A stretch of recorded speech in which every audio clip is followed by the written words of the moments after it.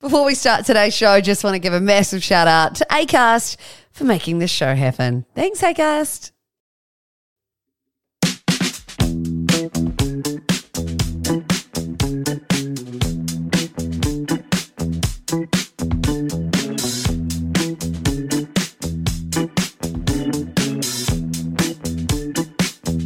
Hello and welcome to the PJ Podcast. I am your host, PJ.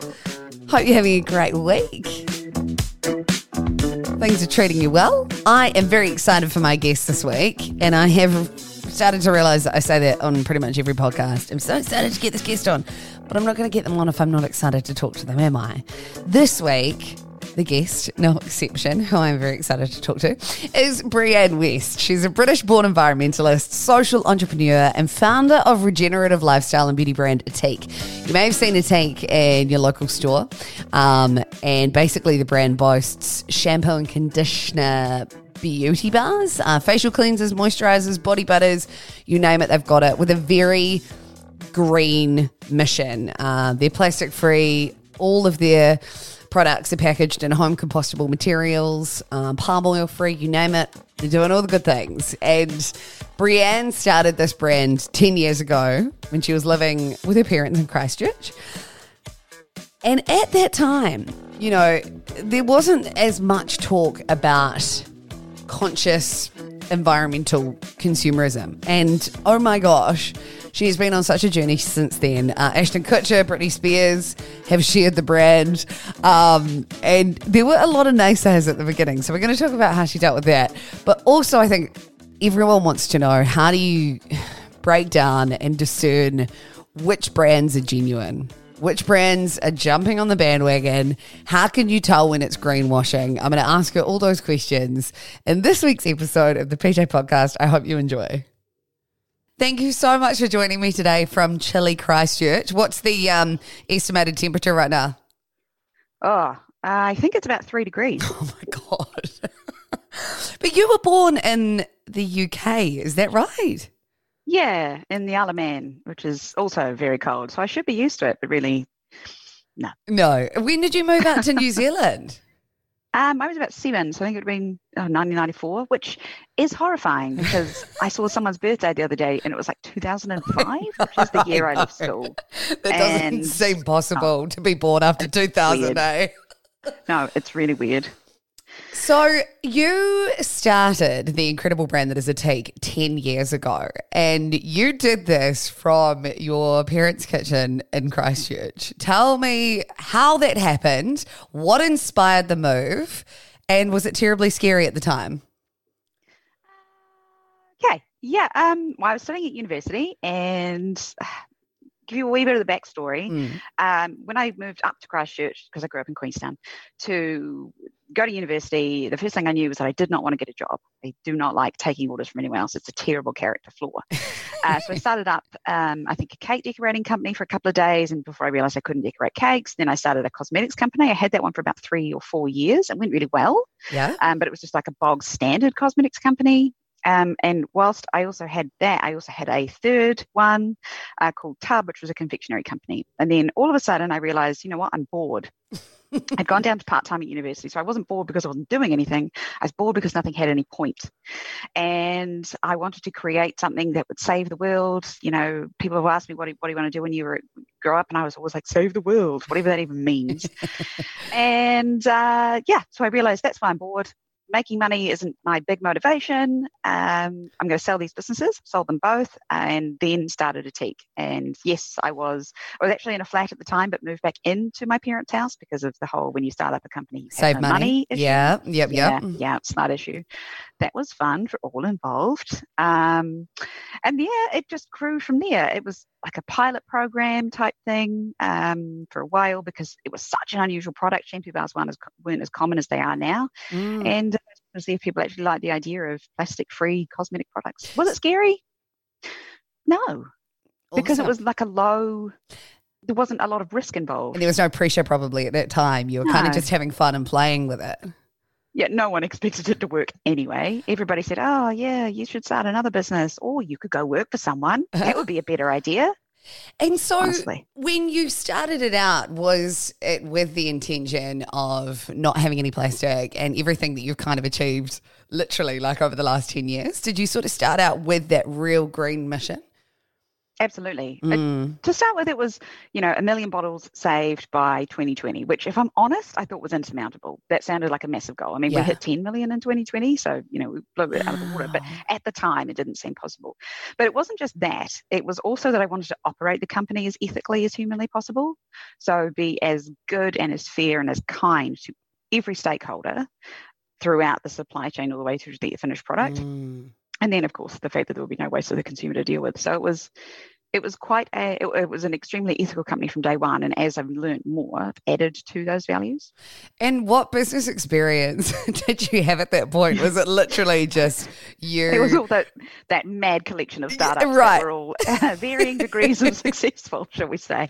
So did you feel pretty like you were going into it quite blindly and you were literally learning on the go and winging it as you went? I feel like that now. Yeah. I feel honestly, like that's what great business people do. I think so. I did go through we enrolled for an MBA maybe 3 or 4 years into a teak. My business partner at the time was like, I don't think you should do this. They're going to try and put a square peg into a round hole. You don't think like that. And that's only a good thing. And sometimes I do feel that my lack of traditional business experience is a problem, but also I think it's mainly a benefit because so many times I'll get advice saying, oh, you can't do that because it won't work because it's just not how it works. And then it works and it's fine. And a tech has gone well because of these slightly more unusual decisions like equity crowdfunding versus angel investment, for example. So if I had that business experience, I'd probably be way less keen to try things that are not considered normal. Yeah. So I know a lot of people think you need an MBA or even just a business or commerce degree or whatever, and I really don't think you do. If you want one, great, but you don't need one to start something. And you learn best on the job. How important is your gut and your intuition in that to make decisions? Ooh, that's a really interesting question because can it lead you astray? I think you feel it's really hard to explain, but I think my gut's quite bad, actually. Oh, no. And it's good for everything except people judgment because I naturally trust everybody, which is not ideal in many situations, and I try not to. But I will always look on the positive side of every single person. And unfortunately, I have been burnt a few times. I haven't really learned. My gut's like, no, they're fine. They're lovely. They're great. It's a beautiful trait to have, though. Yeah. If you're surrounded with people who are a little bit more pragmatic, which I am, so that's fine. Yeah. But in terms of, one of the examples I always use in these conversations is we were given a multi-million-dollar opportunity through a retailer in the States, but they wanted to package all our product in plastic.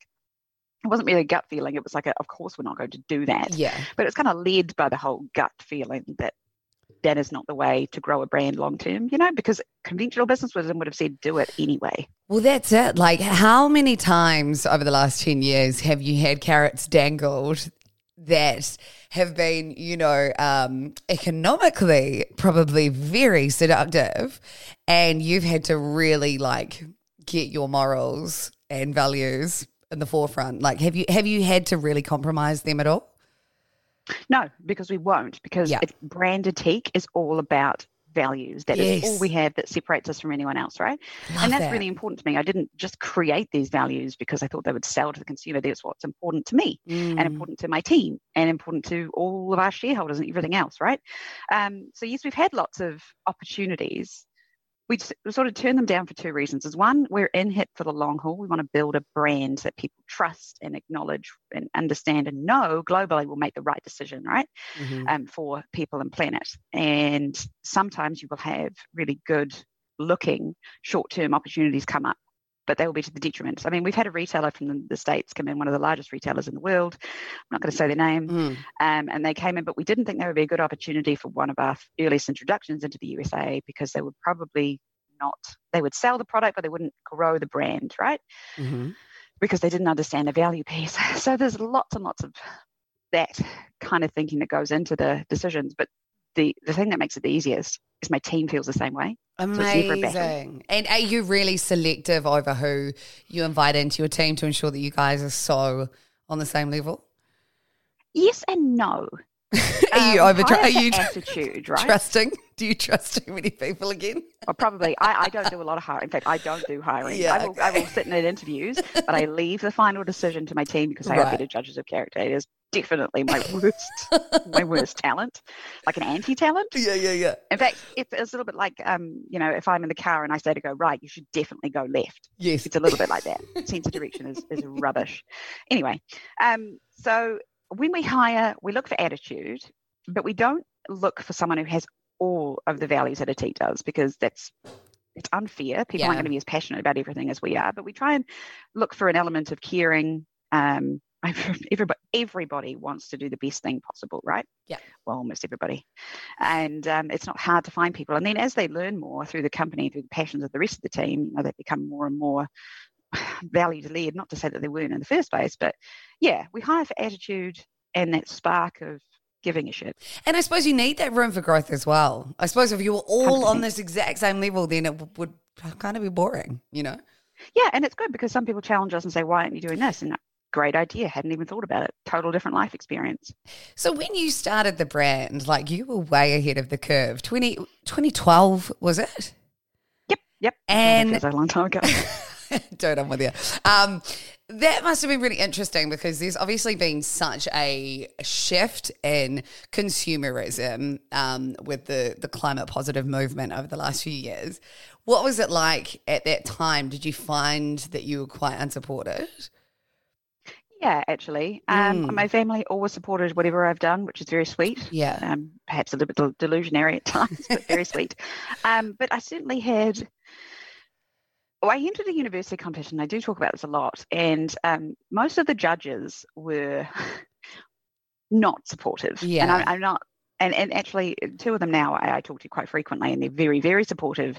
And I do wonder if they paid a little bit of a bad cop just to see what I would do. But yeah, a lot of the people around me were like, well, people don't want a shampoo bar. They're really annoying to use. They're not going to be as good. It's just a bar of soap. And we still get these objections now, but far, far smaller degree. You can't run a business like this. You can't do this. You won't be able to afford to do this, blah, blah, blah, blah.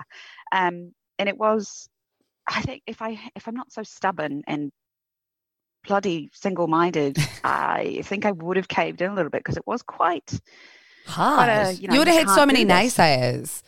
Yeah, I did. But now it's trendy. I never listened to people as a kid, so I'm not going to listen to them now. Good for you. Like, it's so trendy now, and it's almost oversaturated with the word green and planet saving, and it's actually really hard to navigate as a consumer what is genuine and what products.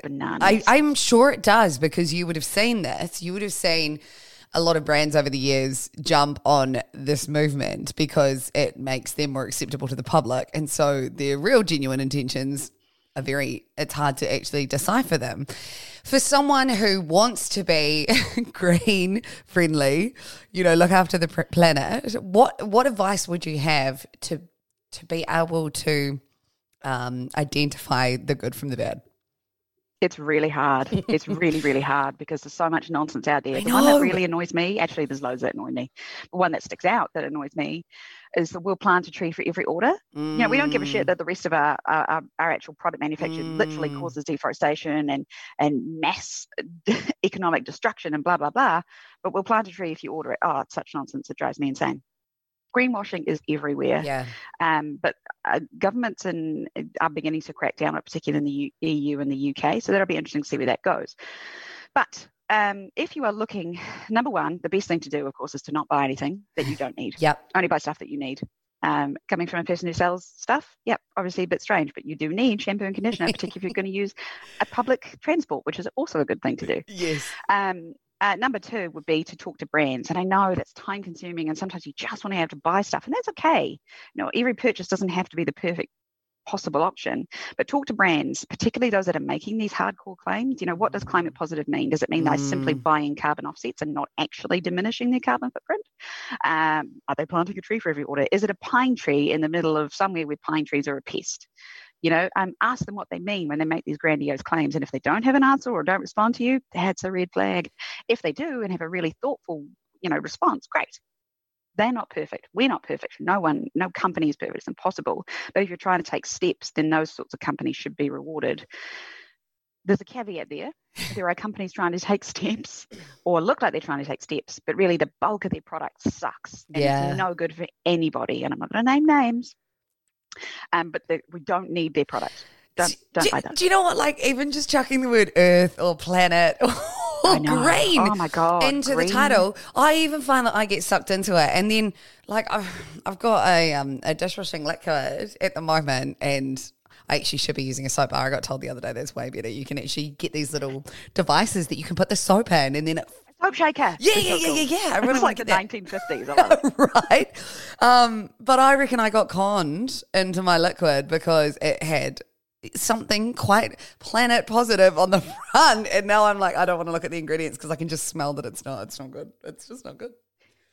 Yeah, the amount of psychology that goes into marketing, packaging, I think if you don't have any idea of how businesses, I don't want to say manipulate, but I'm gonna manipulate but it is by what they put on their package. It's astonishing. I'm not saying we do exactly the same. We've got a smaller package, so we've got to really try and get a lot of information across to people, and it's a lot of thinking how a consumer will feel about something. Yeah, and of course, some companies just lie.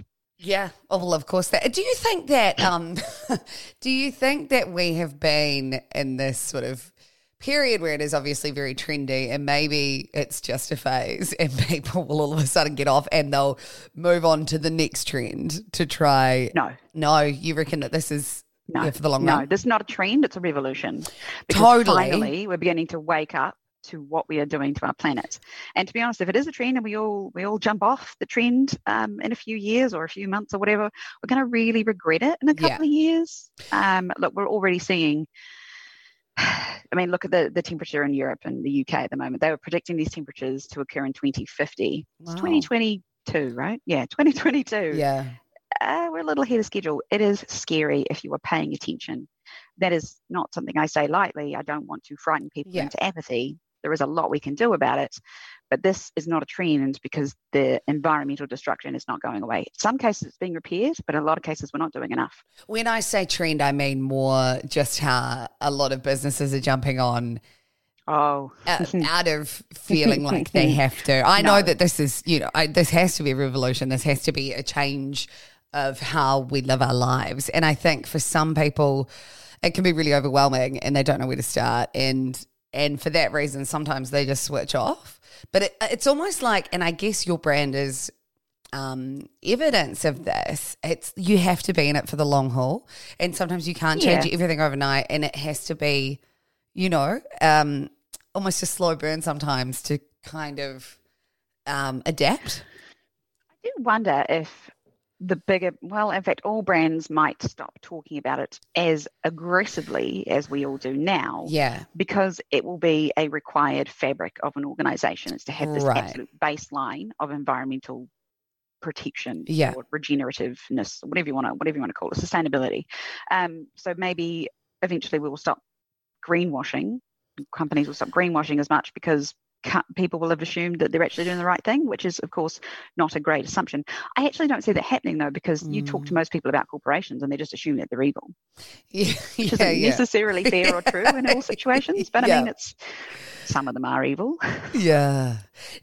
In the future, where the take is, are there plans to go larger? I mean, obviously, business, it's all about growth, but do you see yourself moving from shampoo bars to a wider range of products?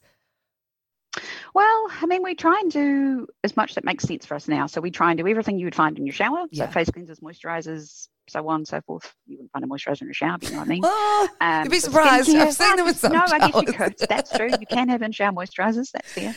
And we have expanded into like concentrates, which were liquid shampoos and stuff that you make up yourself, which are pretty cool. And we have released our lipsticks. Oh, you've cut out. Cosmetics. Oh, that just cut out for 1 second. Can you just go back to the lipstick part? Everything just flicked. I don't know what happened there. I don't know what that was. No, sorry. We have just released our lipsticks. which was, our first foray into the color cosmetic market, which is interesting. And we've certainly got some exciting things planned, but unfortunately, I will be told off if I tell anybody because I have done that before and I did get a lecture. Well, I saw your first TV ad that you just released, which was amazing. How exciting was that, and how much creative control did you have behind that? We always outsource our big videos like that because we have a very, very clever company that we work with. Yep. And we got a scriptwriter in to do that. They presented us with 3 options and loved all 3 of them. And so we've kept 2 on the back burner for later. But this one was the one that stood out to me because it's so hard to get something across in 15 seconds. Yes. That is entertaining, so you want to watch it, gets the point across that your hair will be amazing, but also why the company exists. And that is no mean feat. They did the most amazing job. Honestly, I was absolutely stoked with how it turned out, and the feedback's been really positive. But seeing your brand on TV has made me feel like a grown-up. Well, I mean, you're doing pretty well. You should be so proud of yourself and just the amount of growth that Atik has had over the years. I suppose it's also like trust in the product. That must be a really important word for you with your consumers because, people might dabble, they might try different things, but having that returning customer and knowing this is a really ethical company must be so important for you. It is. I like it when people ask us questions and say, hey, you've said this, can you back it up for me? That's good. But I want people to feel like they don't have to. I want them to if they want to, great. But I want them to feel like anything we say, we mean. So we do try and provide citations. We try and provide proof where we can. Not everything is something that you can post on the internet, right? To me, it's so important that people trust 2 things. Is 1, what we say we do, what we say we are doing, we're doing. And 2, that our products are good for you and they will work, because people assume still there's that idea that anything that's green isn't very good. Yeah. It's diminishing, but it's still there.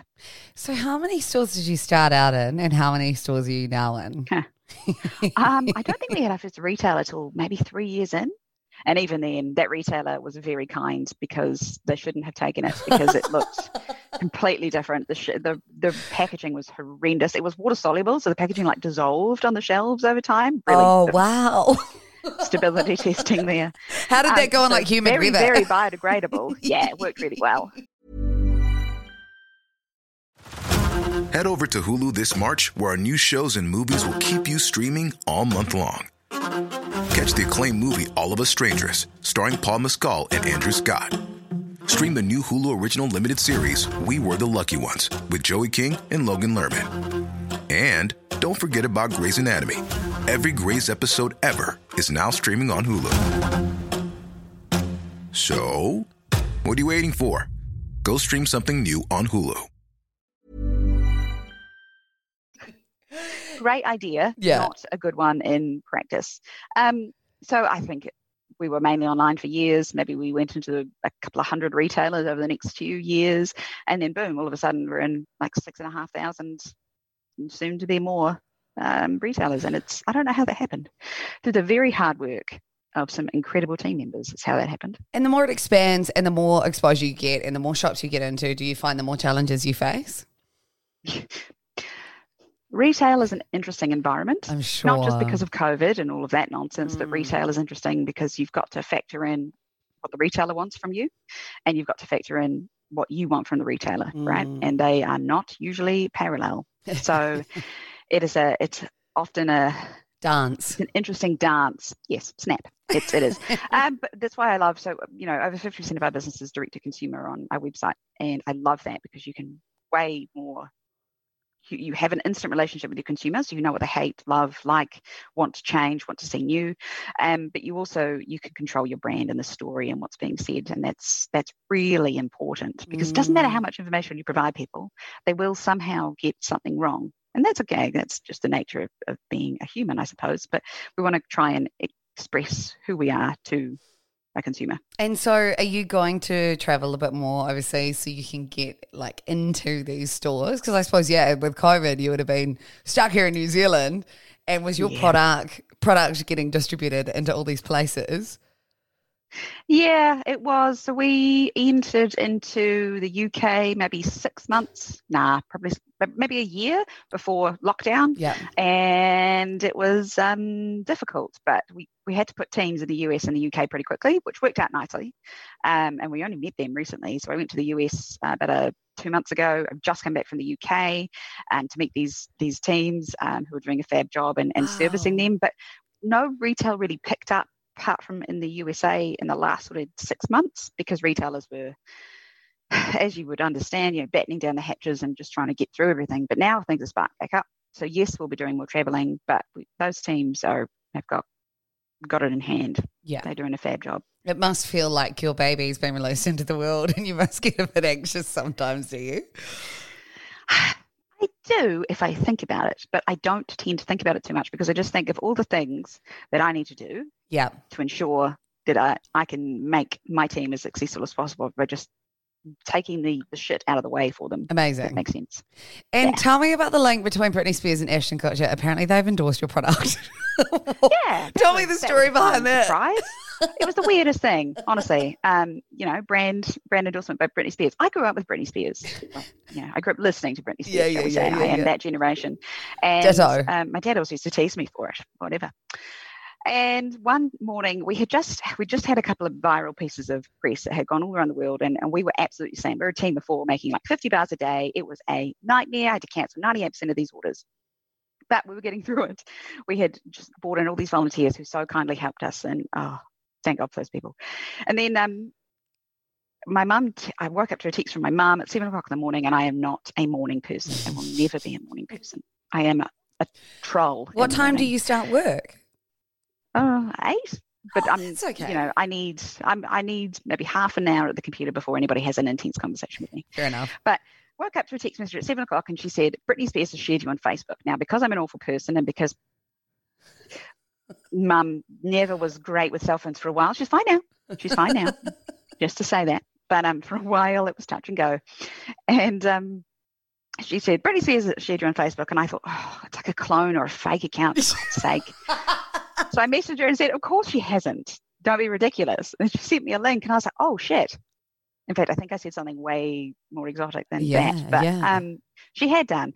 There was hundreds of thousands of comments. Most of them were like, Britney, will you marry me? But a lot of them were talking about us. And it was probably the most stressful moment, and like a good stress. Yeah. So did you just find sales skyrocketed after that mention? Yeah, they did, which wasn't what we needed at the time. But again, not complaining about it, but far out. But then Ashton Kutcher followed it up a couple of days later. He made a video because he has a platform called A+. I actually don't know if it still exists, but it did do. Yeah. Which was all about the positive news, which I thought was such a cool website. All the positive news to the world. So they did a video about us, and that they posted that too. So it was an exciting few months. Wow. And do you personally reach out to Ashton after that and be like, hey, I'm from we did. I have no idea how to. So I was just like, just DM him on Facebook, because back then it was on Facebook, not even on Instagram. Right. So, did you get a reply? No. Hey, at least you gave it a shot, right? Exactly. Oh my gosh. I guess that power of word of mouth is so important for a brand, isn't it? And it comes back to that genuine experience with it and trust. And if people have that, then they're going to spread a really positive word. Yeah, well, there's the saying, if you love a product, you'll tell one person, but it's a really powerful endorsement. If you hate something, you're going to tell 10 people, and that's not ideal, but that's the way it works. So you really want to knock the socks off people, and you want to get them to love your brand and what it stands for. But most importantly, they've got to love the product. Yeah. Because it's all well and good being the most environmentally friendly product in the world if no one's going to buy it.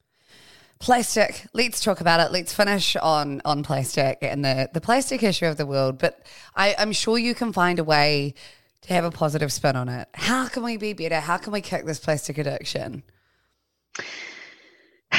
Well, I think people need to be a wee bit more educated about it, because you're constantly slammed with misinformation. So there's a couple of things. There's one, plastic is very, very good at what we want it to be, right? It is incredibly useful, and it's an absolute necessity in things like the medical field. So I'm not anti-plastic. I'm anti-single-use plastic, and I'm anti the misinformation around plastic, which is the fact that it's recyclable. It may well be technically recyclable, but plastic is typically not able to be recycled into what it was previously. It's downcycled because it doesn't retain its quality, which is why you often have to add virgin plastics back in. So you're still making more plastic. But all of that's largely irrelevant because we only recycle between 5 to 9% of all plastic globally because we don't have the infrastructure to support the amount of plastic we use. So, I mean, there's two obvious solutions. One, use less.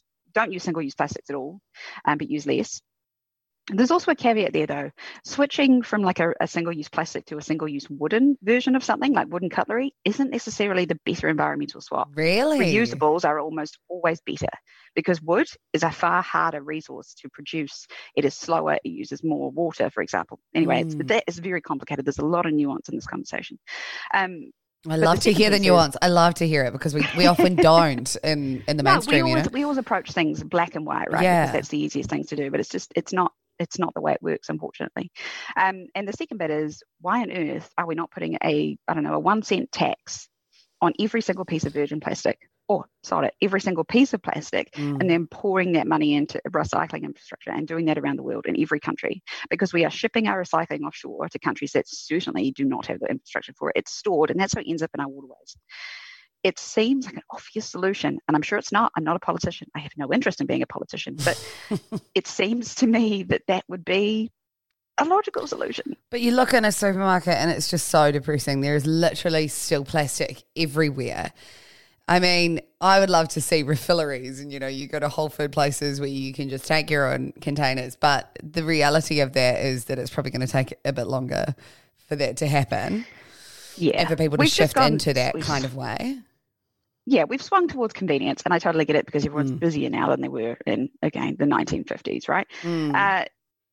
So it is very hard to tell people, you need to change your behaviour and go to a refillery, which means you need to carry loads of bottles with you in jars and containers because people aren't going to do it. Yeah. So we need a lot of things. We need better recycling infrastructure. We need people to think a little bit more about what it is they buy. We need companies to be held way more accountable for the waste. It's simple. A company should be responsible for the wasted packaging at the end of a product's life. End of story. And they should do that in the form of when they are buying the empty container to fill, they should have to pay an extra amount to ensure that there is infrastructure to deal with the packaging at the end of its life. Yeah, no, that's totally fair. And with glass, people often think that's a more environmentally friendly option. But then I've heard that it's not so great. And it varies. It really depends. Again, just even on where you are, even in states in New Zealand, whether you're in Canterbury or if you're in Auckland, it depends on whether they can recycle it or if they will recycle it, because we use a lot of glass. So again, infrastructure is overwhelmed. Yes, recycled glass, particularly as it can be recycled over and over again, is better than a single-use plastic in most cases, but it's not that cut and dried. So and the other problem with glass, of course, it's heavy. It breaks when you ship it around. It's a lot more carbon intensive than a lighter plastic. So glass, Yalen's winery made an interesting decision a few years ago where they switched their glass bottles to plastic ones. Really? The argument, of course, being that it's so much lighter, and that's definitely a fair argument. But then my argument against that is, yes, your plastic bottle may be recyclable, but it won't be. What's your plans to do with that? And there's all these ideas of these resend them back and we'll recycle it for you programs, and like a TerraCycle, but they require so much change from a consumer's perspective, and they also there's a bit of greenwashing in there. Yeah, so I've heard TerraCycle and that sort of phrase thrown around. Do you think there's much substance to it? How does that work? I think they're definitely getting better. Yeah. I've not read a great deal about the controversy around it, but let's just say at this point in time, I wouldn't partner with them because I don't think they have been able to necessarily show that it's a net positive, I suppose. They are trying to do a very, very hard thing, which is recycle things like toothpaste. Toothpaste is several layered products with aluminium and plastic in them, and that you've got to strip it down. That's just one example of something they're trying to recycle, which is very difficult to do. And it's, unfortunately, the companies that partner with them are like, hey, we'll send it to TerraCycle, it'll be fine, and you'll all be good, guilt-free, you can buy whatever you like. And that's really not the message. And I don't even think that's the message TerraCycle want to send. Yeah. TerraCycle are ultimately trying to do a good thing, but it's the companies they partner with that are like, done. We're all good. We're in the clear. Cool. We partner with you. Yeah. Sweet. We don't need to worry about anything else. That's our environmental part done. Exactly. Yeah. They use them as an easy way out, a bit like carbon offsets. Interesting. Oh my gosh, I find you so fascinating. I feel like we could talk about the environment all day. I feel like we need to We might both end up quite depressed. Yeah, well, okay, let's end on something uplifting about the environment, something that you have done over the last few years or something that you're working towards that, you know, shows that the power of people can make a difference. I think the most exciting version, this is going to sound arrogant, and I don't mean it to, right? No, hey, we love a ago, bit of arrogance. That's okay. 5 years ago, even 10 years ago, there wasn't any companies like Atik really out there, right? There was no super values led organisations apart from like the Body Shop and Lush, who did a fabulous job, but they still sold a lot of products in plastic, and I understand why. Then we came along, we grew, we got a lot of international attention. In the last 2 to 3 years, every single CPG company, Procter & Gamble, Unilever, all of the others have released shampoo bars, right? They haven't embraced any of the values. They've just gone, we're plastic free now for like less than 1% of their sales. Yeah. But I know because I talked to a lot of manufacturers around and a lot of brands, and they hold Atik up as the standard that they want their bars to be. Wow. From a quality perspective, but also from like a consumer acceptance standard. And that is great. It shows that what we are ultimately trying to do, which is inspire businesses to do better and inspire consumers to demand better of their brands, that ultimately that's working because the industry is switching. You've seen loads and loads of environmentally friendly brands that are actually environmentally friendly popping up. And that's due to consumers demanding better, and that's due to more education. So the industry is moving. I'd like it to move a lot faster, but you know. These things have to go slowly to be sustainable. It'll get there, you did, right? So I think we can take real heart in the fact that every industry is moving and changing. Now we just need to hold, fossil fuel companies accountable for the damage they've done. But I don't have that too much hope for that one. But it's the more it becomes the norm and the more people kind of see it as actually attainable and as a sexy option. And like now that you've got TV ads out and stuff, I think, again, that's just going to hammer home that this isn't just some kooky thing that you find in the corner of an alternative shop. You know what I mean? Like this is something that we can all jump on board. It's a simple option. One thing that we can do, to help the planet. I think the big thing to note is, yes, we can make individual decisions and they will make a small difference, right? They will. Our purchasing decisions make a difference, but the biggest difference is going to come out when corporates change. Yes. And that's what I mean when I say that Atik has inspired this change, and not just us alone. There's other companies out there doing it too. We've inspired companies to do better with their products and their packaging. And that's where the real change will come from, because we need corporations to change. Yeah. So the consumers be held accountable. They feel guilty, and I don't want them to. I want you to hold brands accountable because they are the ones who did this. Mm-hmm. Yeah.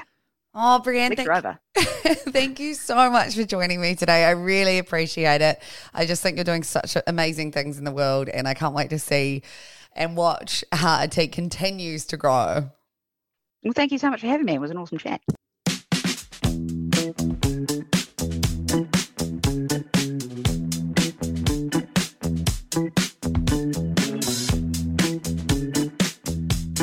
Well, that was my episode with Brianne West, of course, the founder of beauty brand Atik, doing massive things in the world. I didn't even list off what she's been acknowledged for at the beginning of the podcast. She's been recognised as Entrepreneur of the Year in 2021. She was named a Global Thinker in US magazine Foreign Policy in 2016. She's also been profiled in Forbes, Time magazine, Insider, New York Times, as well as winning a slew of awards for Atik's innovative products. And I just can't wait to see where she's heading. So much knowledge, so much passion for our beautiful planet. And I hope you got something out of today's episode.